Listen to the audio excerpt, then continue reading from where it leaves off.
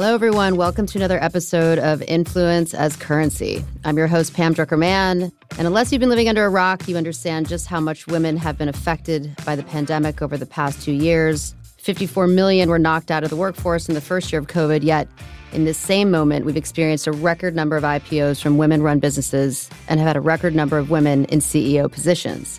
So it's clear that even as we make huge strides forward, it's just not enough. 2 weeks ago, I had the blessed opportunity to attend Glamour's Women of the Year event, launched in 1990.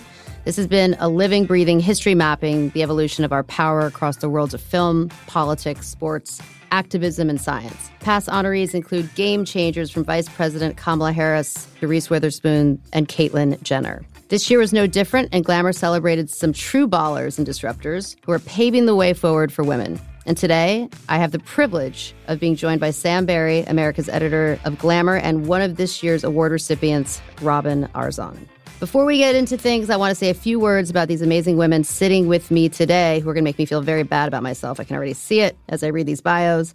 Sam is a trailblazer in her own right. As I said, she is the America's editor of Glamour, a new position for her. She joined Condé Nast in 2018 as the editor-in-chief of Glamour, coming from CNN, where she won the first Edward R. Murrow Award for Excellence in Social Media. Under her stewardship, Glamour has grown 57% in audience. Sam, I don't know what you've been doing. Now reaching 1 in 8 American women on multi-platforms. She's built a safe space for women to feel represented and heard through Glamour's content, integrated glossy features with more serious subjects like finances, domestic violence, and fertility. More recently, Sam had the honor of interviewing notables like First Lady Dr. Jill Biden and Secretary of State Hillary Clinton. Girl, you have been busy. Also joining us today is Robin Arzon. Robin is known for so many things, most notably as a spiritual and fitness leader for Peloton to her devoted followers. But she's also a New York Times bestselling author. I told you I was going to feel bad about myself. I already feel bad about myself right now.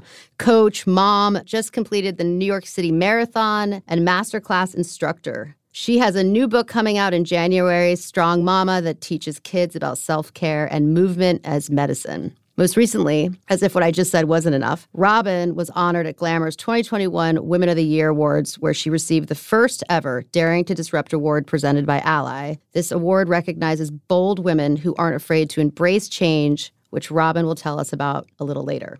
As Robin said when she accepted the award, she likes to make waves, and everyone around her is just going to have to learn how to swim. I got to say, I loved when you said that. Love it. Thank you. Okay, so enough of me. Sam, I talked in the intro about Glamour's Women of the Year event. Can you give our listeners a little more background on this, its evolution, why this is such an important event for our audience, for your audience, and quite frankly, for all women? Thank you so much, Pam. It's so lovely to be here. And first of all, Women of the Year is just so central to what Glamour does. And it's so core to our mission, right? Glamour's been around as a title, as a brand since 1939. Its first ever tagline in the 40s was for the girl with the job, which I thought was so, think about how progressive that was so many years ago. And Women of the Year has been around for 31 years. And it was the brainchild of Ruth Whitney, this legendary magazine editor who had been at the helm of Glamour for a couple of decades. And she wanted to find a space to truly celebrate and honour and award women. Because let's be very frank, men have been celebrated and honoured and awarded for many, many, many years. And she created this beautiful community that started in 1990 and has been going for 31 years. And when you look back at the community, and I say that word over and over again because that's what Women of the Year is. The class of 2021, I've already got so many messages from them on the magic of that night and how they have all started connecting and talking with each other. But you look back and the magic of Glamour is that it brings women in from all different industries that have been really changing the world, whether that's in the world of politics or science, music. Some of the names you'll have heard before. Some of them we shine a spotlight on for the first time. You may not have ever heard them. And we bring them together and we celebrate them with covers and stories, but also that really special night, which is at the start of November every year. And this year it was really important for us to bring it back to the Rainbow Room because it was where the first ever awards were held. And there was this kind of back to New York is reopening vibe that we really wanted to get on board with. And our theme was women reshaping the world. And I think if you look back at every year, that's what those women do. And it's such an amazing group of women every year that we get to honour. Yeah, I mean, it's been everyone from, at the time, Senator Kamala Harris, Megan Rapinoe, Regina King. First of all, I'm not offended that I haven't, actually been selected. But I do want to know, what is the secret sauce behind the selection process? Like, how do you even go about narrowing it down and deciding who actually gets accoladed that year? It is months in the making. We start thinking about the next Women of the Year the day we finish. So we have already started thinking about who do we think is going to have a great 2022. And it's a mixture of how we come about it. So some of them are, the public-facing figures that we know are having massive impact. And we brought back this year the advisory board for Women of the Year, which is something that the original editor, Ruth Whitney, had. And it was her cohort of women that included previous winners and also just women at the top of their industry are really interesting. And they help put the names forward for us. And we get together. And honestly, the passion of these women on the names that they want to put forward is phenomenal. The team as well. The team at Glamour is constantly looking out for Women of the Year. And I remember my first year having one of the video team come to me and say, I have just been at something this weekend and I met a 90-year-old woman and her name is Betty Reed Soskin and you need to give her Woman of the Year this year. And often the name will, be percolating and we will start what is a pretty intensive research project into that person, into what they're achieved, into what their year has looked like, and also figure out if they make the cut, right? It is a very exclusive, amazing group of women. And there are many women that could be honoured, but those that we choose at the end of the year, I think feel very special because it is an exclusive group. Okay, so no chance for me. I'm just going to say that. But Robin, can you talk a little bit about what it was like to be honored this year? How did it feel standing up there, getting recognized for your own accomplishments and next to all these amazing women? It honestly felt a little paralyzing. I had no idea what to expect. I received the lovely note from my team that I was invited to this event. And I was like, of course, are you kidding? Glamour, Rainbow Room, sign me up. I would have been there to bust tables. I didn't care how I was there. That's what I was doing. The energy in the room was so palpable and intoxicating. And when you look around and you're seeing in person people that you admire and respect so much, just casually in attendance, I don't have moments of imposter syndrome much. I'm a pretty confident person, but I did have moments there, talking to Alex Morgan where I was like, am I supposed to be did they know that they invited me here? I don't even get it. So I had to take hold of my self-talk before I gave my speech. And I don't write speeches down, and I always speak extemporaneously. And I just had to kind of channel and call on my abuelas, my grandmothers, my tias, my aunts, and be like, give me alignment right now. I need to just speak in my truth and stand in my power in the way that you raised me to do that, even though I am in this intoxicating environment of literally captains of industry. So it was very exciting, to say the least. Well, you did great. And we're going to talk about some of your quotes later. But was that quote about making waves extemporaneous, or is that something that you've said? I've said that in classes before, and that's just kind of been a theme for me for the last 18 months. It's been an ethos, I should say. My mom taught me that. I can't take credit. She didn't create the quote, but she did create the ethos.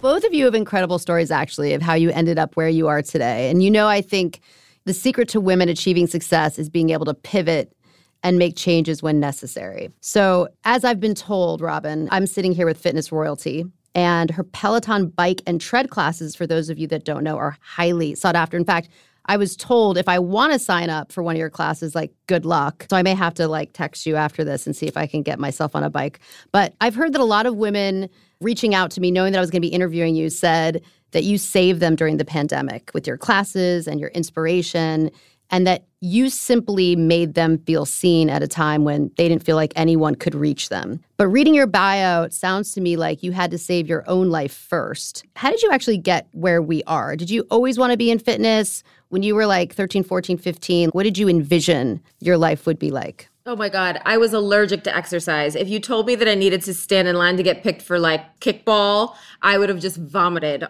right there. I was petrified of gym. I was the straight A student, and I'm a former lawyer, actually. I practiced law for a number of years.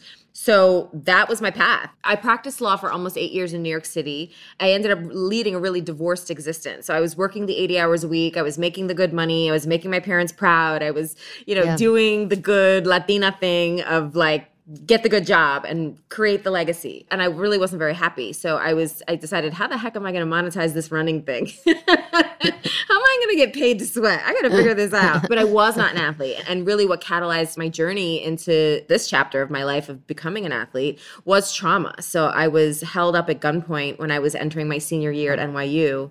And it became a hostage situation in New York City in the East Village at a wine bar when I was casually meeting girlfriends.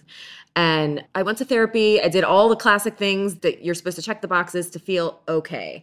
Then about a year after the hostage incident, I was in the acute stresses of law school. And I thought, oh my gosh, I'm about to crumble. Like, is this the way that I'm supposed to feel? Or it feels like I'm wearing a weight vest at all times? And I started to run it out. I physically started to run out the trauma. And I would have flashes at intersections of like stuff that happened that night and realize, oh my gosh, like I physically need to run this out.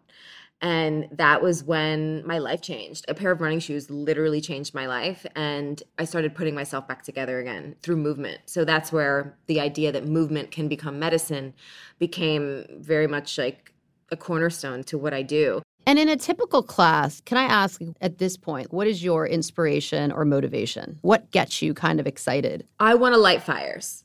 I want people to have an urgency about their lives. I want folks to have the same urgency I have about my life, knowing I survived being held up. I don't want anyone to have to experience anything remotely related to trauma to have an urgency about their lives, right? And I know that movement is healing.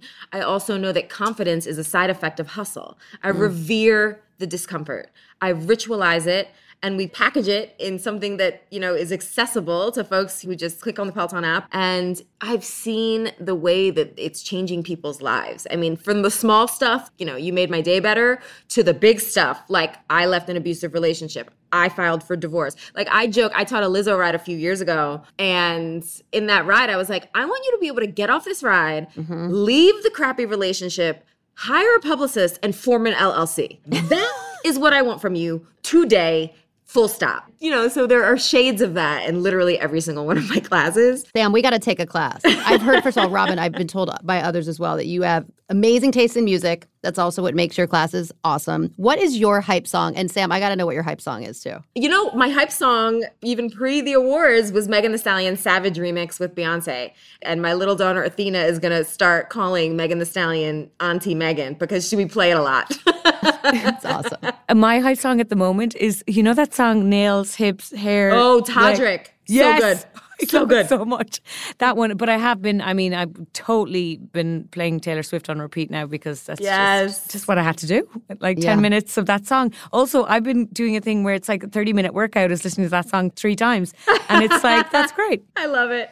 Sam, so you are a trailblazer in your own right. I have to ask, like, as the editor of Glamour, you are reaching 1 in 8 women, as I mentioned, in America. What did you want to be when you grew up?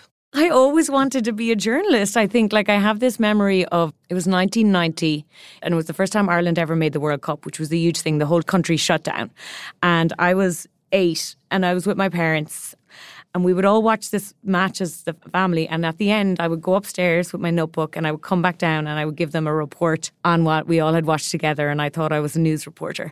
So always from the very young age, just storytelling and news and information and journalism was just like hook it to my veins. It was what drove me. I started in radio in Ireland. I spent a couple of years actually in Papua New Guinea for Australian Broadcasting Corporation. Had a little hairy run-in with a gun situation myself when I got carjacked. And then worked for BBC World News, real hard breaking news environment before coming over to work at CNN. But in every step of the way, and why it was an obvious yes for me to come to Glamour, is curiosity, new ways of telling story. Stories were just at the center of what I wanted to do, and the opportunity to come to a brand like Glamour that had this beautiful history of how it reached women, but maybe was doing it more in a like print-centric world back when I started, and be able to take all of my broadcast and radio and social experience and bring it to Glamour just felt like an opportunity I couldn't say no to. But it was very interesting. Anna did my press release and she was like, Sam is fearless. And it kind of followed me around for a long time. And That's Anna Wintour. Anna Wintour, my boss. Sorry, my boss, Anna Wintour. Cash. You know, when somebody says something about you, it kind of ends up following you around from interview to interview.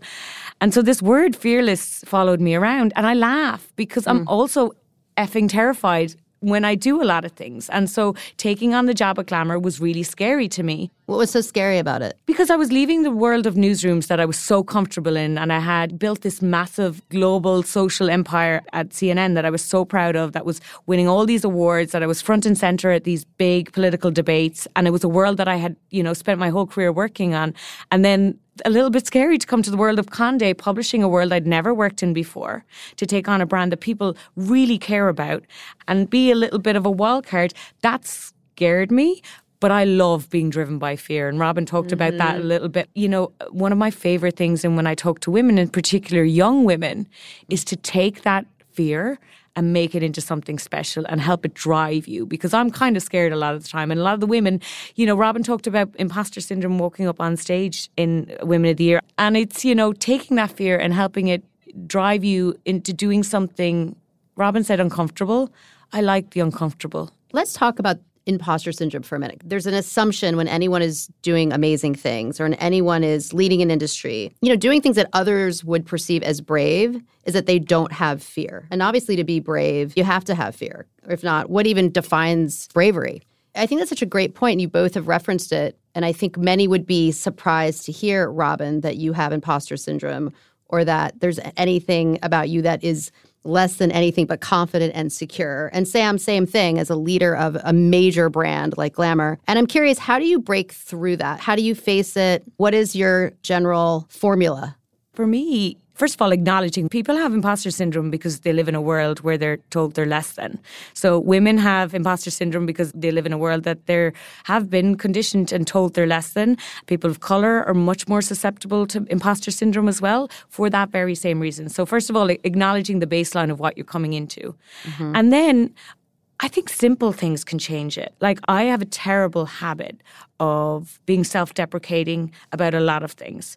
And what I have said to myself over the years, I can be self-deprecating about my love life. I can be self-deprecating about my cooking skills. I will never be self-deprecating about my professional achievements, because you are the first stop for the narrative on how good you are out in the world. So that's one of the things. And the other thing is just really simply change. Like, I took the word just out of my emails, because you know what? I don't need that qualifier. Or maybe I think, I know what I'm talking about. And when I email you about it, I'm going to be very clear and direct about it. So I think depending on how your imposter syndrome manifests itself, and sometimes in me it was these qualifying languages that I would use in presentations and meetings, and I knew it was detrimental to myself.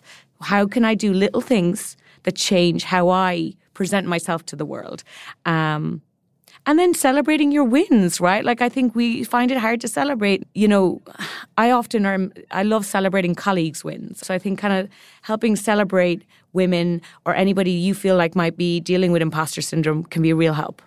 Yeah, I think that this impression that we should be fearless can actually be quite harmful, because I use fear every day. Like, I joke, but not really, that I sprinkle fear on my bowl of oatmeal or in my smoothie every morning. I just little dash. If there's not something that makes me a little bit like, ooh, that's a primal instinct that I think is very healthy. The paralyzing fear that comes with, imposter syndrome, I tend to smash it with movement, celebrating the tiny victories, as Sam said. And I have a twofold practice, like a lot of it rooted in sports psychology, but one is a mantra-based practice that I developed running, ultra marathons, because you're out there for hours and hours and hours, and you have nothing but your very loud thoughts. So you can listen to the inner critic or you can listen to the inner advocate. And in order to amplify the volume of the inner advocate, you have to give that little voice some fuel. I am is one of my mantras. Like, when I'm running, it's kind of matches the cadence of footsteps and pedal strokes. And I will literally look myself in the mirror and bang on my chest and call myself and be like, you are a bad bitch, like, till I believe it. Love that. And I encourage folks to create a narrative, like it's a mental movie reel about yourself. You're already in the movie. You're funding it. You're producing it. You're starring in it. You might as well have those 3, 5, 6, 7, 10 moments, whether it's like the spelling bee in 9th grade or it's Glamour Women of the Year award. Let your power posse lift you up, and then put yourself in that mental movie. And actually, that's something I do before race day a lot. It'll be specific to training or confidence building moments, and I'll really try to replay that highlight reel. And sometimes that takes me out of the moments where I'm not feeling so great. That kind of brings me to my next point around female empowerment, what it really means to feel empowered, and the fact that, I'd say both of you in your own way empower and inspire, whether you like it or not, whether you went into it for yourself originally, Robin, and or now are doing that for others, inspire and are driving like women everywhere, every single day. I mean, Sam, that's actually like what your job is. And I just spoke in my intro about kind of the bifurcated environment that women are facing today, which is fascinating that we are literally still in it. There are still, 23 women now running Global 500 businesses, the highest number of women CEOs in the Global 500 since Fortune started tracking this data back in 2014. But 1 in 3 women are considering leaving the workforce, literally right now, or downshifting their career due to the pandemic. And for every 100 men promoted to manager level, only 86 women will join them. And the margins get worse after that. And this is 2021. We're about to hit 2022. That's insane, by the way, especially when we know that women are not less than by any means, as we can see by example right here. And I think we often forget how recently women gained equal rights to pay, to play sports. I mean, the fact that this is going on in the WNBA as we speak, that they're like literally just starting to get recognized, and how we only just elected our first ever women vice president. Crazy. And then there's backsliding going on in Texas right now with the abortion law, with more states certain to follow. So as I read those stats out loud, and just as 3 smart women here, why are we even still having this conversation? Like, why are most CEOs still men? Is it just because we're still literally catching up? So long to go. We have 84 days of leave for mothers that we're fighting for in the US. You know, women earn less, they invest less. It's only in the last couple of years that some financial institutions have said that they will not IPO a brand unless there is a woman, one woman on the board. Exactly. Not half. One woman. We have a long way to go. You know, we've done a lot at Glamour about the US soccer team fighting for equality. The fact that they keep winning and they're not paid equally, it's just ludicrous. The fight is not over. And I think it's really important for us at Glamour that that fight is not just on the shoulders of women. That the men and the allies out in the world are getting on board, but more of them need to continue to fight for what's right. And that is all of the equality that we're talking about, because we are not equal, let's be clear. Like, we are living in a better world than we were, but we are not equal. A big aspect of this is obviously not about capabilities. This is clearly about time. It's also about women feeling empowered and knowing that they can go for it and not being afraid to hit the glass ceiling and kick down the door and make waves, whatever it is. A big part of that, quite frankly, is on us as well. And going back to you, Robin, I was reading a bunch of your quotes. This one is my favorite. For champions, failure is just a new starting line. Love it. And that is true for so many of us right now. So how important is it to you to continue to teach women to empower themselves physically and mentally so they can reach their full potential? And how hard do you think that is just to kind of break through, and what is your advice? It's pretty shocking to me how the female body is just constantly debated and how many women aren't in touch with their physical embodiment. I don't think I even had an understanding of living in my body until I laced up for the very first time as a runner. And I didn't call myself a runner for the longest time.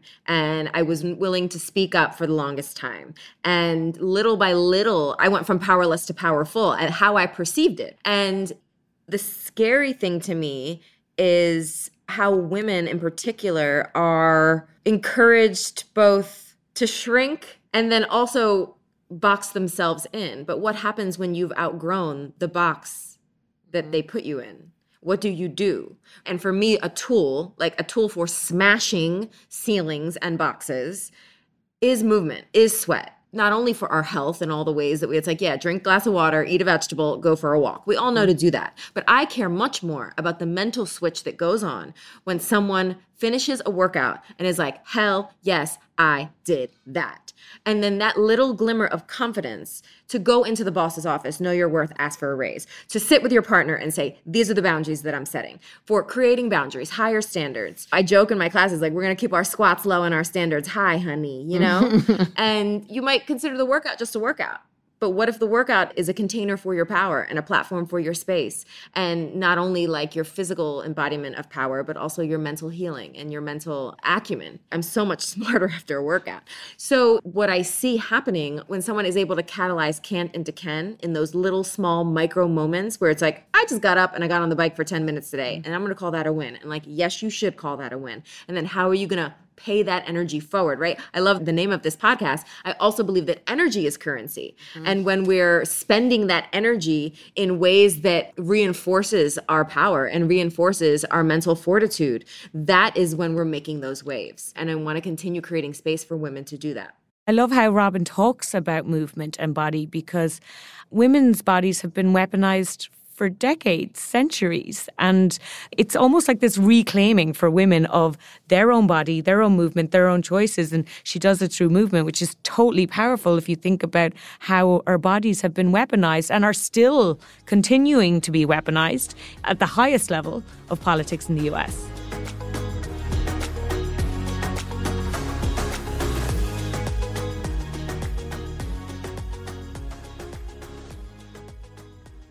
As we look to new disruptors and some of the women like Megan Thee Stallion and Amanda Gorman for 2021's Women of the Year, who are the role models for the next generation of women, Sam, if you could pick Glamour's Women of the Year for 2022 right now, for just Robin and I, just, because we're the only ones listening, can you just... Oh my gosh.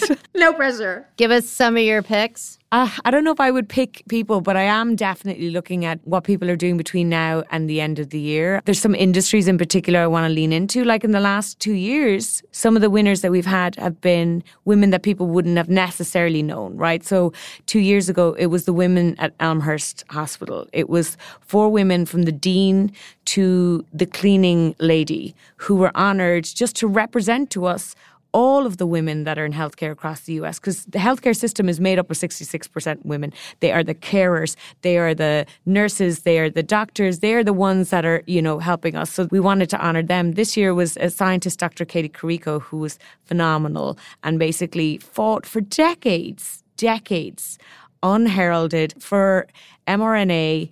And I remember calling her and asking her to be a Glamour Woman of the Year.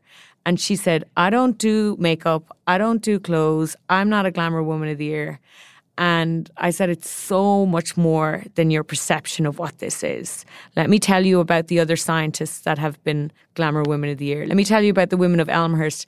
She actually went and she talked to her daughter, and it was her daughter that convinced her, who, the underachieving family that they are, is an Olympic gold rower. And her daughter said to her, very frankly, you need to take this honor because there's going to be little girls out there that read this and want to be scientists. Why I say this, I'm avoiding your question like a true politician. So you're not going to answer the question. I'm not going to answer your question, but what I'm going to tell you is that if people are listening into this podcast and they have somebody that is in their life that they think is not getting the accolades that could be a Glamour Woman of the Year, I'm very easy to find on social, very easy to find on email, and you will be surprised how many of those, cold names end up being actual Women of the Year. So if you have somebody you want to put forward, find me. Let me know, because there are women out there that I'm trying to discover for 2022 and I want to honor. The old dodge. Yeah, no, it's great. We hope that everyone reaches out to you immediately with their nominees. And in all seriousness, they should. It's an incredible moment to honor women doing amazing things. Robin, I have to ask, just because I read this in your bio and I need to know personally if this is true. Is it true that you ran 5 marathons in 5 days? Is that true? That is true. My mother lives with MS. So I did it to raise money for MS research. It's a point-to-point relay from the Santa Monica Pier to New York City. And my leg was 5 marathons in 5 days across Utah. Hilly, beautiful Utah. Literally, as someone who's ran 1 marathon, how did you do that? I mean, that's the mental fortitude, right? My mantra actually during that 5 marathons in 5 days that developed from that was forward is a pace.